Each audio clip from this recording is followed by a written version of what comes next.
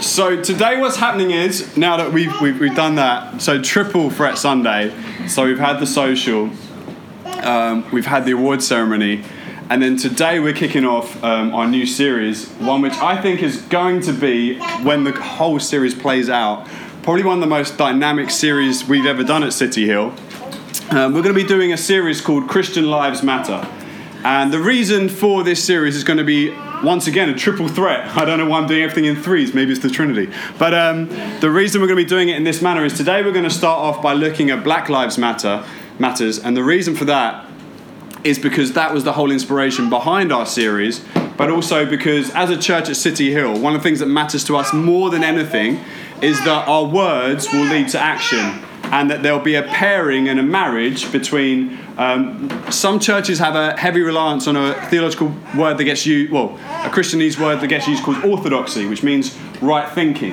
But then there's another word which also gets ignored a lot, which is orthopraxy, which is right doing.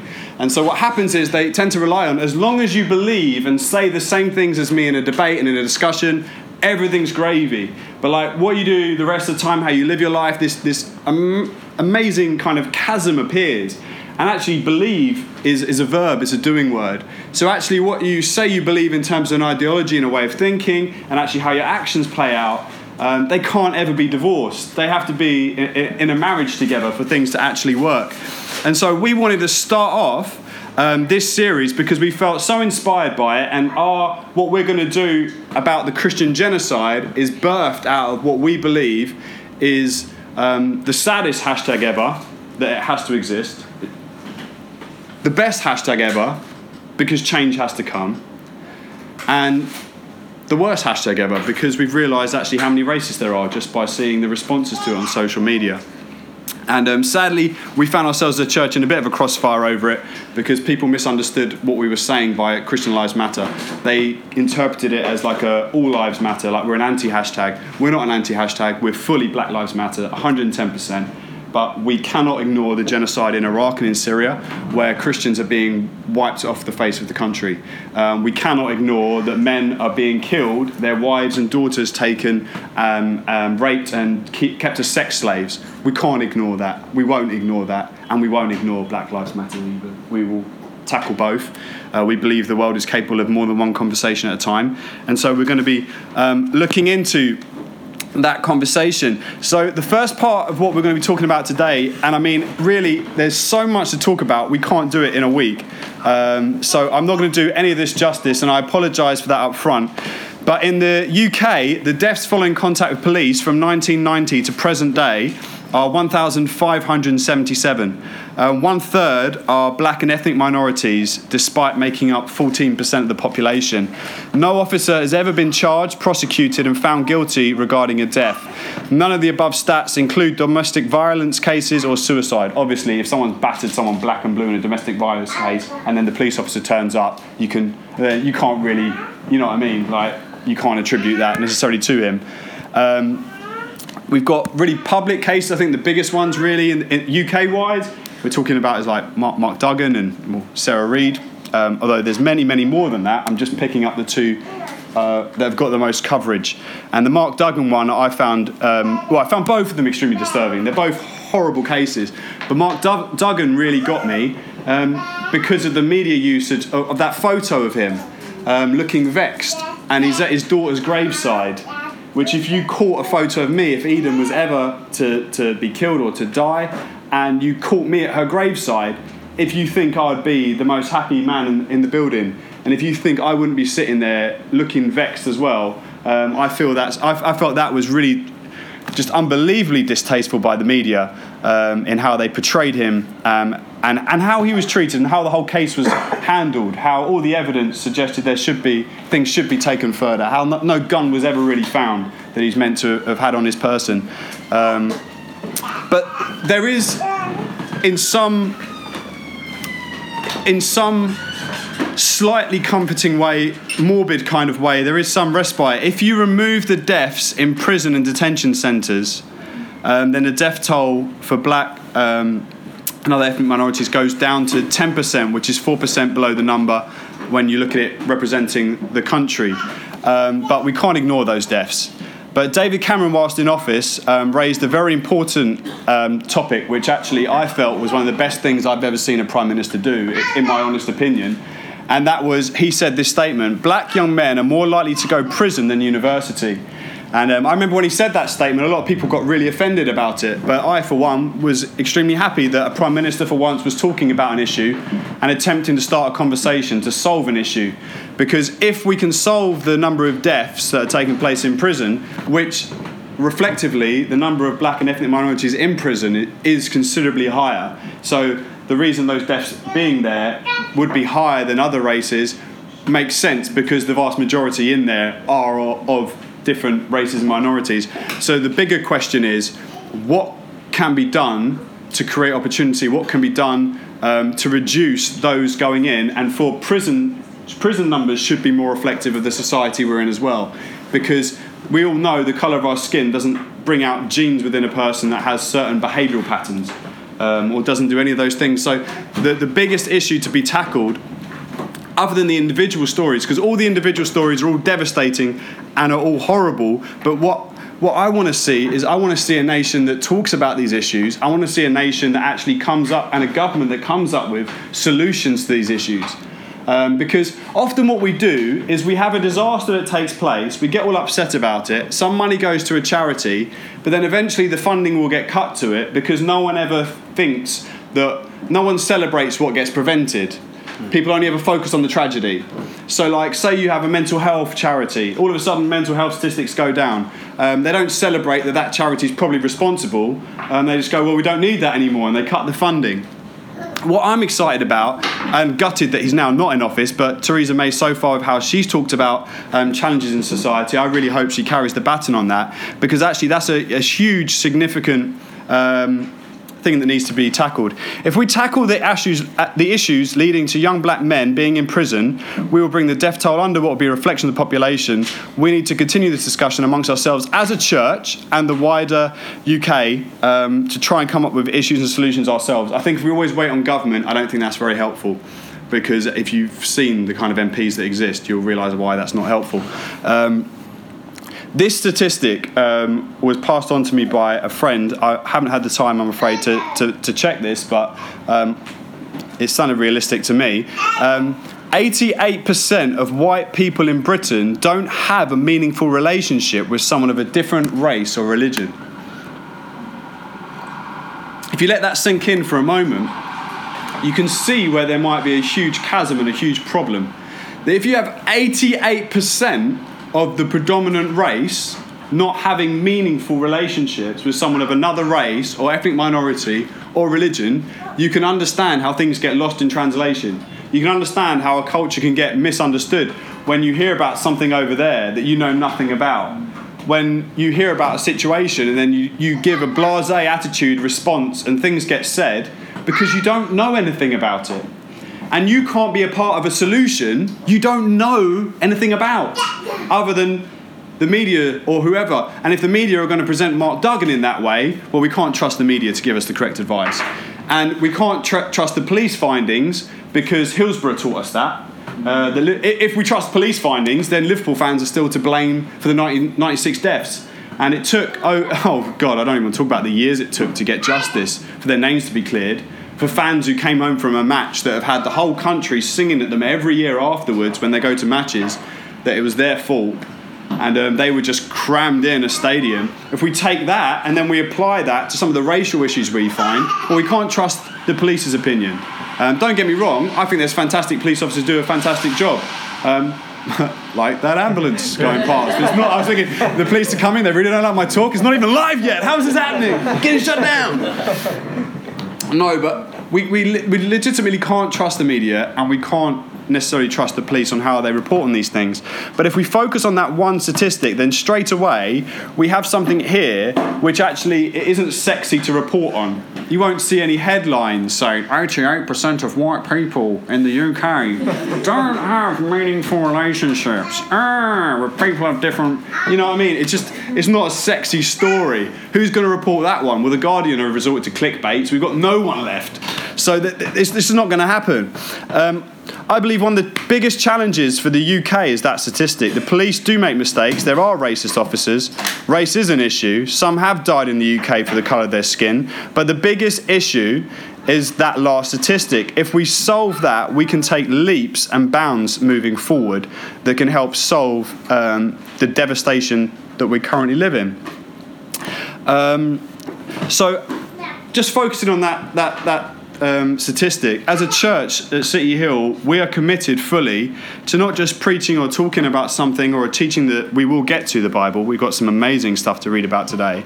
But actually, we're committed to doing something. And you see, that statistic, if you can change public opinion, and if you can take ownership of your own responsibility, there's things that we can do. So one of the things that I've been discussing with one friend, and we're going to have our own conversation as a church whether we want to do this or not, because it's not a case of this is an idea that I've had, it is the be-all and end-all. Someone else can have a much better idea than me.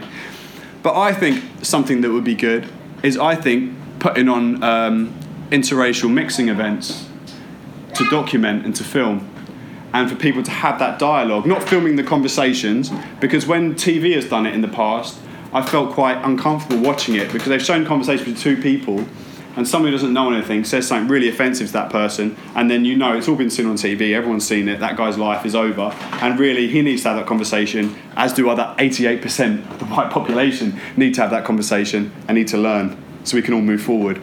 So just getting people together, having dialogue, conversation, talking about differences, some probing questions, and then at the end, filming people on their response to how they found that, what they experienced, what was going on for them. So that's something that I think we can do as a church, and I think not only doing that here, but doing a pilot, testing out, seeing how that goes, packaging it up, and sending it out to other churches to host that, to be hubs within their community and engaging in the dialogue and the conversation, because I think that's something that's greatly missing. So that's something that we're looking at. When we think of America, we see another story entirely. Yes, Eden. That's like trying to say Andrew or Dada at the same time. So before we started City Hill, like literally just I think months before, I remember Jodie and I spent Christmas in New York, and we were with her family in Baltimore. And we're all together, and Jodie's family, if you haven't noticed, Jodie's black, just throwing that out there for a little one. And we're all sitting there together, and they just started cussing me. They started cussing me, so they're going like, oh yeah, I couldn't come to the UK, man. Like these guys in Baltimore, they're like, oh, your police running around with whistles and truncheons, and who's going to take that seriously? And they were just going joke after joke after joke after joke. And then I had this moment where I was like, well, actually, like Baltimore, New York especially,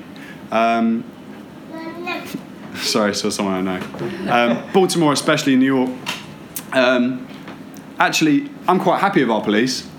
I was like, because my child's going to be mixed race, and one day my kids, and if I have a boy one day, because men generally tend to get hurt by police more often, but women do as well, we've seen sadly. He's going to get battered up, thrown in prison. I'll go collect him, and I'll collect my money in court. And we'll move on with our lives after suing them to pieces. But sadly, you might be having a funeral, mate. Like, think about this for 1 second. Your kid will be reaching for his wallet to show his ID that they've requested, and they'll kill him. Kill him. Doing what you've said to do.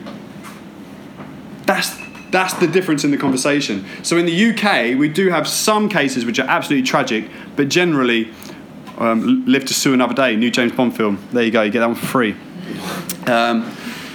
I just remember it just killed the conversation in the room when everyone just realised, like, wow, I wish our police had whistles and truncheons. You know what I mean?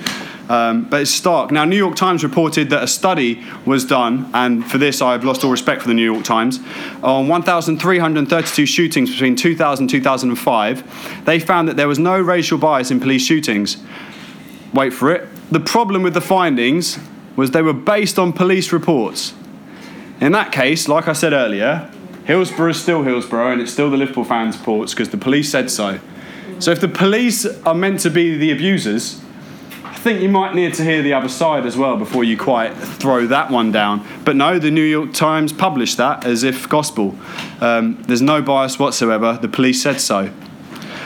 of course, that's ridiculous. But in 2015, we showed us that young black men are 5 times more likely to be shot by the police in the US than white men of the same age.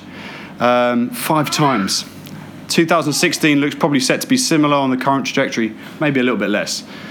2015 Bureau for Investigation said the police were probably misreporting the figures and those killed were probably meant to be twice as high. Whites and Hispanics are still the group most likely to be shot and killed. But the bit that stood out to me the most, which really, and this was the most horrifying thing I read when I looked at statistics for America, is unarmed black men are more likely to be shot and killed than white Hispanics, and it was about 5 times again. So you can completely comply, and you are 5 times more likely than any other race to be killed. Actually, that's not quite true. There's actually one race in America that actually have the worst statistics of all. And actually, this is really tragic because no one in the media is talking about it. If you go to the Guardian website in the UK, they keep an up-to-date killing record and they keep the ethnicities all listed, just watching America. And they dig them up, so they get ones that they don't actually acknowledge. They do a really good job. But actually, Native Americans are the most killed people in America. And no one gives a rat. No one gives a rat. And actually, I feel for Native Americans because no one cares when they die by the police. No one cares about them politically. You see white people with placards saying against immigration signs. A Native American guy walks by in this one video I saw and goes, "We never invited you here. We didn't invite you. Go away." And the guy carries on with his placard. I mean, at that point, I'd have been like, "Oh, yeah, fair play, mate. Maybe I'll go home." But no, he carries on with his sign. I was just like, what a douche. Thanks, Eden. I appreciate that. Laughed in the background. But yeah, Native Americans, so they're not just killed by the police, they're also politically irrelevant. No one in America really cares about them. And that really, really hit me. That is, absolutely sucks. We've all seen the disturbing footage of innocent black men asked for ID, complying, and killed on camera. And we've had this drawing out where it's like, well, we know this is happening, it's an issue, but that's not the whole story. You know, police have a really fearful jobs and they fear for their lives.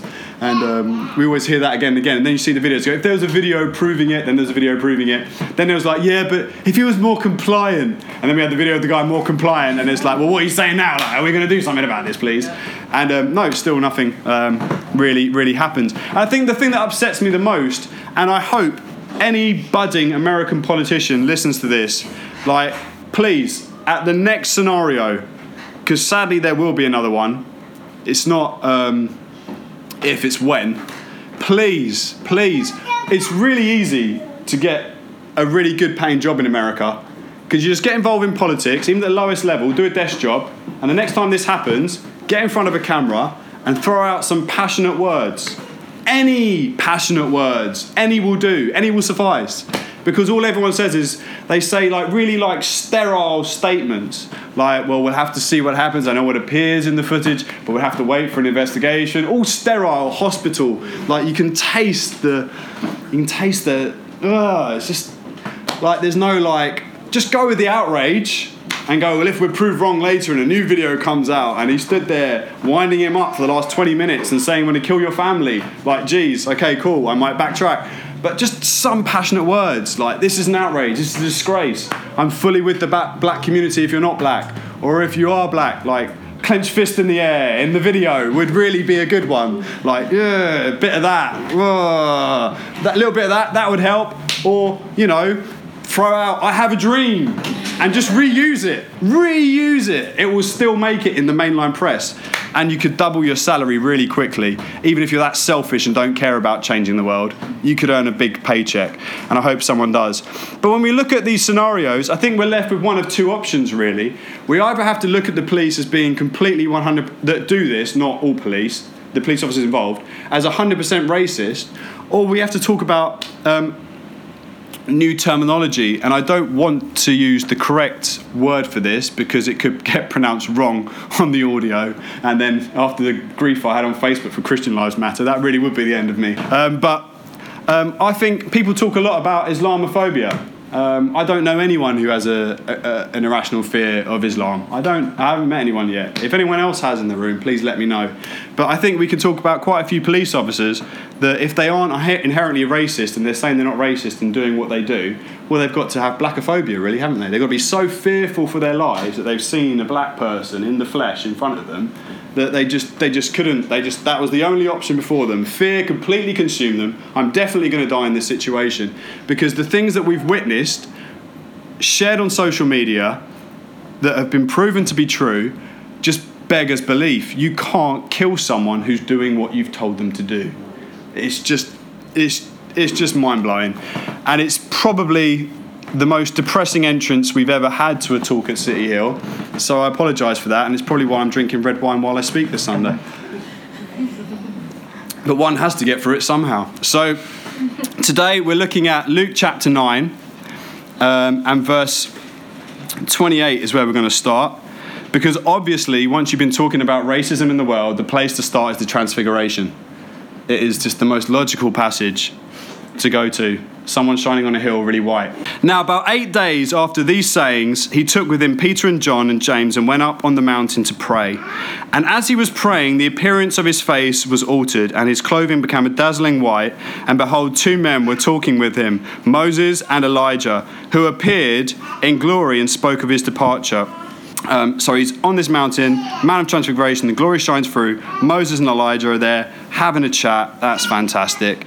And then we're going to skip straight ahead to verse 49. I'm not going to read straight through in the context just because I said a lot at the beginning. I want to condense things a bit. John answered, Master, we saw someone casting out demons in your name, and we tried to stop him because he does not follow with us. Or if you read the NIV, he's not one of us. But Jesus said to him, do not stop him, for one who is not against you is for you. When the days drew near for him to go and be taken up, he set his face to go to Jerusalem. And he sent messengers ahead of him who went and entered a village of the Samaritans who made preparations for him. But the people did not receive him because his face was set toward Jerusalem. And when his disciples, James and John, saw it, they said, Lord, do you want us to tell fire to come down from heaven and consume them? But he turned and rebuked them, and they went on to another village. As they were going along the road, someone said to him, I will follow you wherever you go. Jesus said to him, foxes have holes and birds have of the air have nests, but the Son of Man has nowhere to lay his head. To another said, follow me. But he said, Lord, let me go first and bury my father. And Jesus said to them, leave the dead to bury their own dead. But as for you, go and proclaim the kingdom of God. Yet another said, I will follow you, Lord, but let me first say well to those at my home. Jesus said, no one puts his hand to the plough and looks back is fit for the kingdom of God. So we've got a few things going on there. I had to skip out a chunk in the middle just to condense things. But ultimately what I want to pick on is 4 things. So just 4 things we're going to look at today. The first one in Luke 9:28, we see this conversation in the Transfiguration, and he's talking to Moses and Elijah. Now in the book of Malachi, you've got 4 chapters. The first 3 chapters are talking about the law and kind of like this whole Moses thing going down, and then the last chapter it talks about the promise that Elijah would come, and then after that the day of the Lord, and then the book kind of ends. So in this moment, you have like this coming together, like the fulfillment of kind of like Malachi. You've got the author of the law, obviously the author is God, but the guy who kind of like was chiseling away in Moses and everything that he represents, having a conversation with Jesus. And then you've got Elijah, who is there, who is the one who it says in Malachi would turn the people's hearts back to God. He would be involved in that. And then he's standing there and they're talking with him about his departure. Now, when you read that in kind of the English language, as we do, because we're English, you skip something. You see, the word that is used for departure in Greek, it's not that, it's Exodus. So he's standing with Moses and Elijah talking about his Exodus. And his Exodus is pretty dope.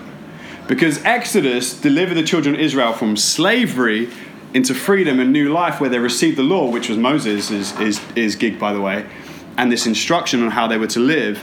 and they were saved from that issue of slavery. Now, Jesus, as we've talked about so many times at City Hill, when they broke bread and when they poured the wine, he said, this is my body and this is my blood. These emblems which were associated with Passover and was associated with the whole Exodus story, he says is about him. And then he doesn't say do this in remembrance of Egypt, he says do this in remembrance of me. And the reason he's saying this is because it's all about his Exodus. And his Exodus delivers all people throughout all time, for all generations, from the slavery of sin.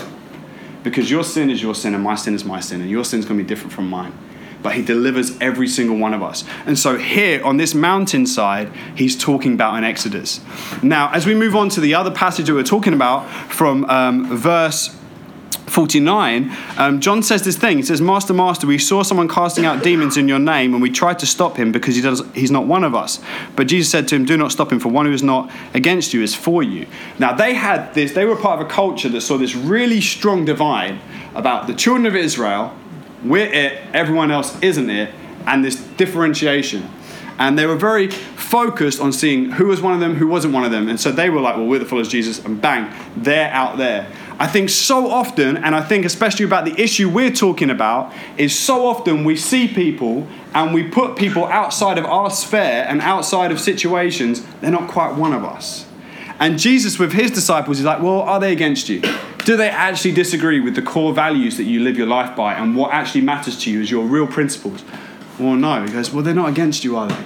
So they actually are for you. So they actually are one with you. And you don't find out that until you spend time with people.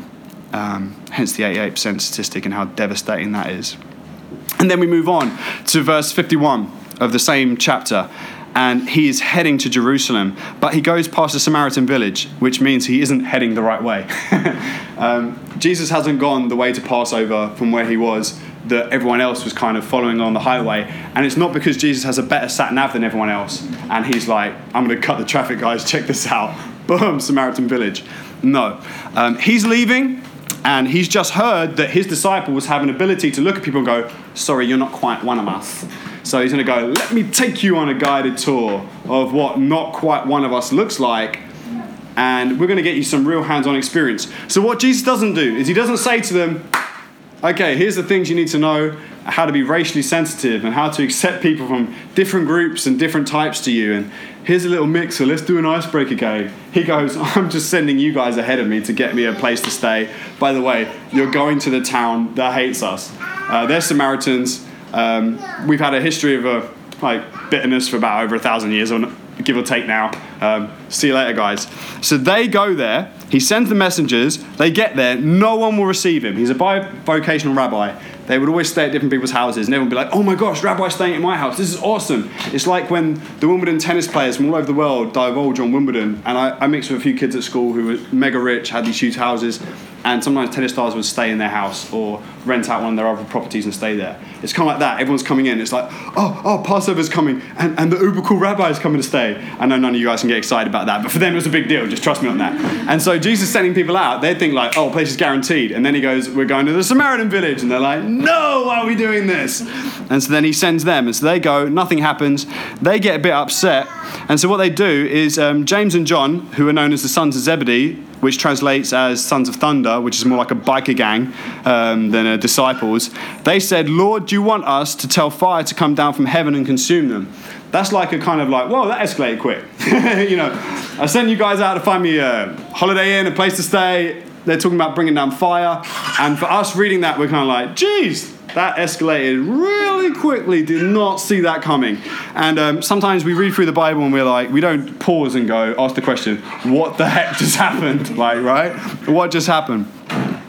So what they're referring to is Elijah. Elijah had some issues with the Samaritans, and also there's different points in the history where different rulers led the people astray, and they were from Samaria, and there was a big beef, and there was a time when Elijah was like, oh yeah, well come on, call down fire, woo! Call down loads of fire, then someone else comes, and then they're about to get consumed, and the next guy's like, no, please don't kill me. And he's like, oh yes, respect for the Lord, done no. And that's the end of the beef. So like, when James and John are saying this, they're saying like, come and fall down fire, blood. Who do these guys think they are? Can't talk to us this way. Just Like, they don't know our postcode. You know what I mean? That's what this is. This is postcode wars and the Samaritan-Israeli postcode wars a couple of thousand years ago. That's what's going on in this passage.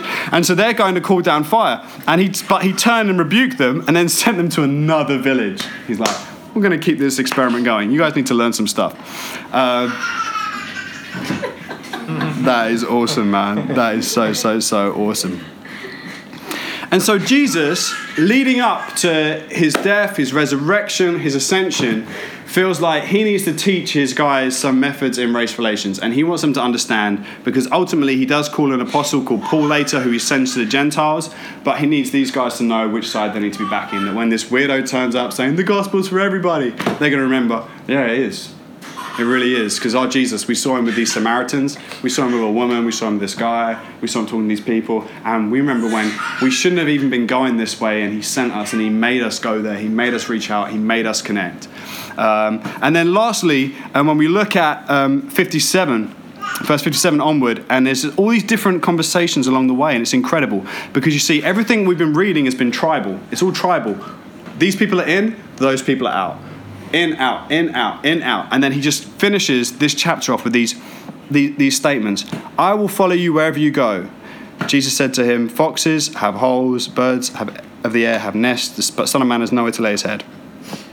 So he's saying it's not to do about location, it's not to do about sight, it's all to do about following him. To another he said, follow me, but he said, Lord, let me go bury my father. And he said to him, leave the dead to bury their own dead, but as for you, go and proclaim the kingdom of God. Yet another said, I will follow you, Lord, but let me first say farewell to those at my home. All these things are kind of reasonable things, but Jesus is laying out a clear picture to his disciples. And that is this. It's not this group. It's not that group. It's not your family clique. It's not your family that identifies you. It's not your heritage that identifies you. It's not this group that identifies you. The only thing that you should identify with is me. And when you see in me, I am calling all men to myself, from every tribe and from every tongue. And everyone else may hate the Samaritans, but I'm calling them to me because I love them. And I'm calling out my exodus. And my exodus isn't for the Jews. My exodus is for all mankind. Every race, every tribe, every creed. And I'm calling them to walk as I walk. Don't find your identity in these things. Find them in Jesus. And Jesus is a person who lives a life of reconciliation, and he calls us to live a life of reconciliation. So what does that mean? That means this. That means that when we see and hear certain issues, we might have to plan our journey differently. So it's not okay to take the quick route to Passover. So you're on this pilgrimage for living a holier Christian life. Fantastic. Take a detour and meet with someone who you know is shunned and is on the fringe, and make them your priority. It's not convenient. It's not convenient, and it's not those trendy third world snaps. Oh, look at me with a third world kid that people are now using as Tinder profiles. Like that's going to make them appealing. Dear God. Dear God. That's what people do nowadays. That's not what this is. This is Jesus is saying, we're going to add a long, long time to this journey. There's going to be a lot of walking miles added to this. But it's important that you know that this isn't about one tribe. This is bigger than that. And so Jesus presents a different gospel to us. I'm going to pray for us for today, and then we're going to kind of wrap things up there.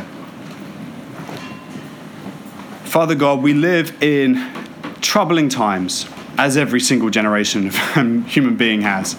There's never been a time where there hasn't been challenge. Father, I thank you that in the midst of all of this heartache, depressing stories, and horrible racial divides, segregations, tensions, murders, killings, we ask that you would bring about your peace for your people. Father, we pray for churches around the UK and around the world that they would take the same journey that you sent your disciples on, out of the way, but with the intention of reaching out to a racial group that are profiled and rejected and maligned, because that's what your exodus is about. May you send us this week to engage with other races, other religions, other backgrounds. May we inconvenience ourselves to understand more about our neighbor and those around us. And Father, may we become more like you. Because I 100% believe, Lord, that you are calling us to be a part of your mission of reconciliation and redemption. May we bring healing by being examples. May we hear the story of the racist. May we have conversation with them. May we open their eyes to who you are, to who we are, to who the world is, that we can build a kingdom, your kingdom, that is broader and bigger than any one tribe. In Jesus' name, amen.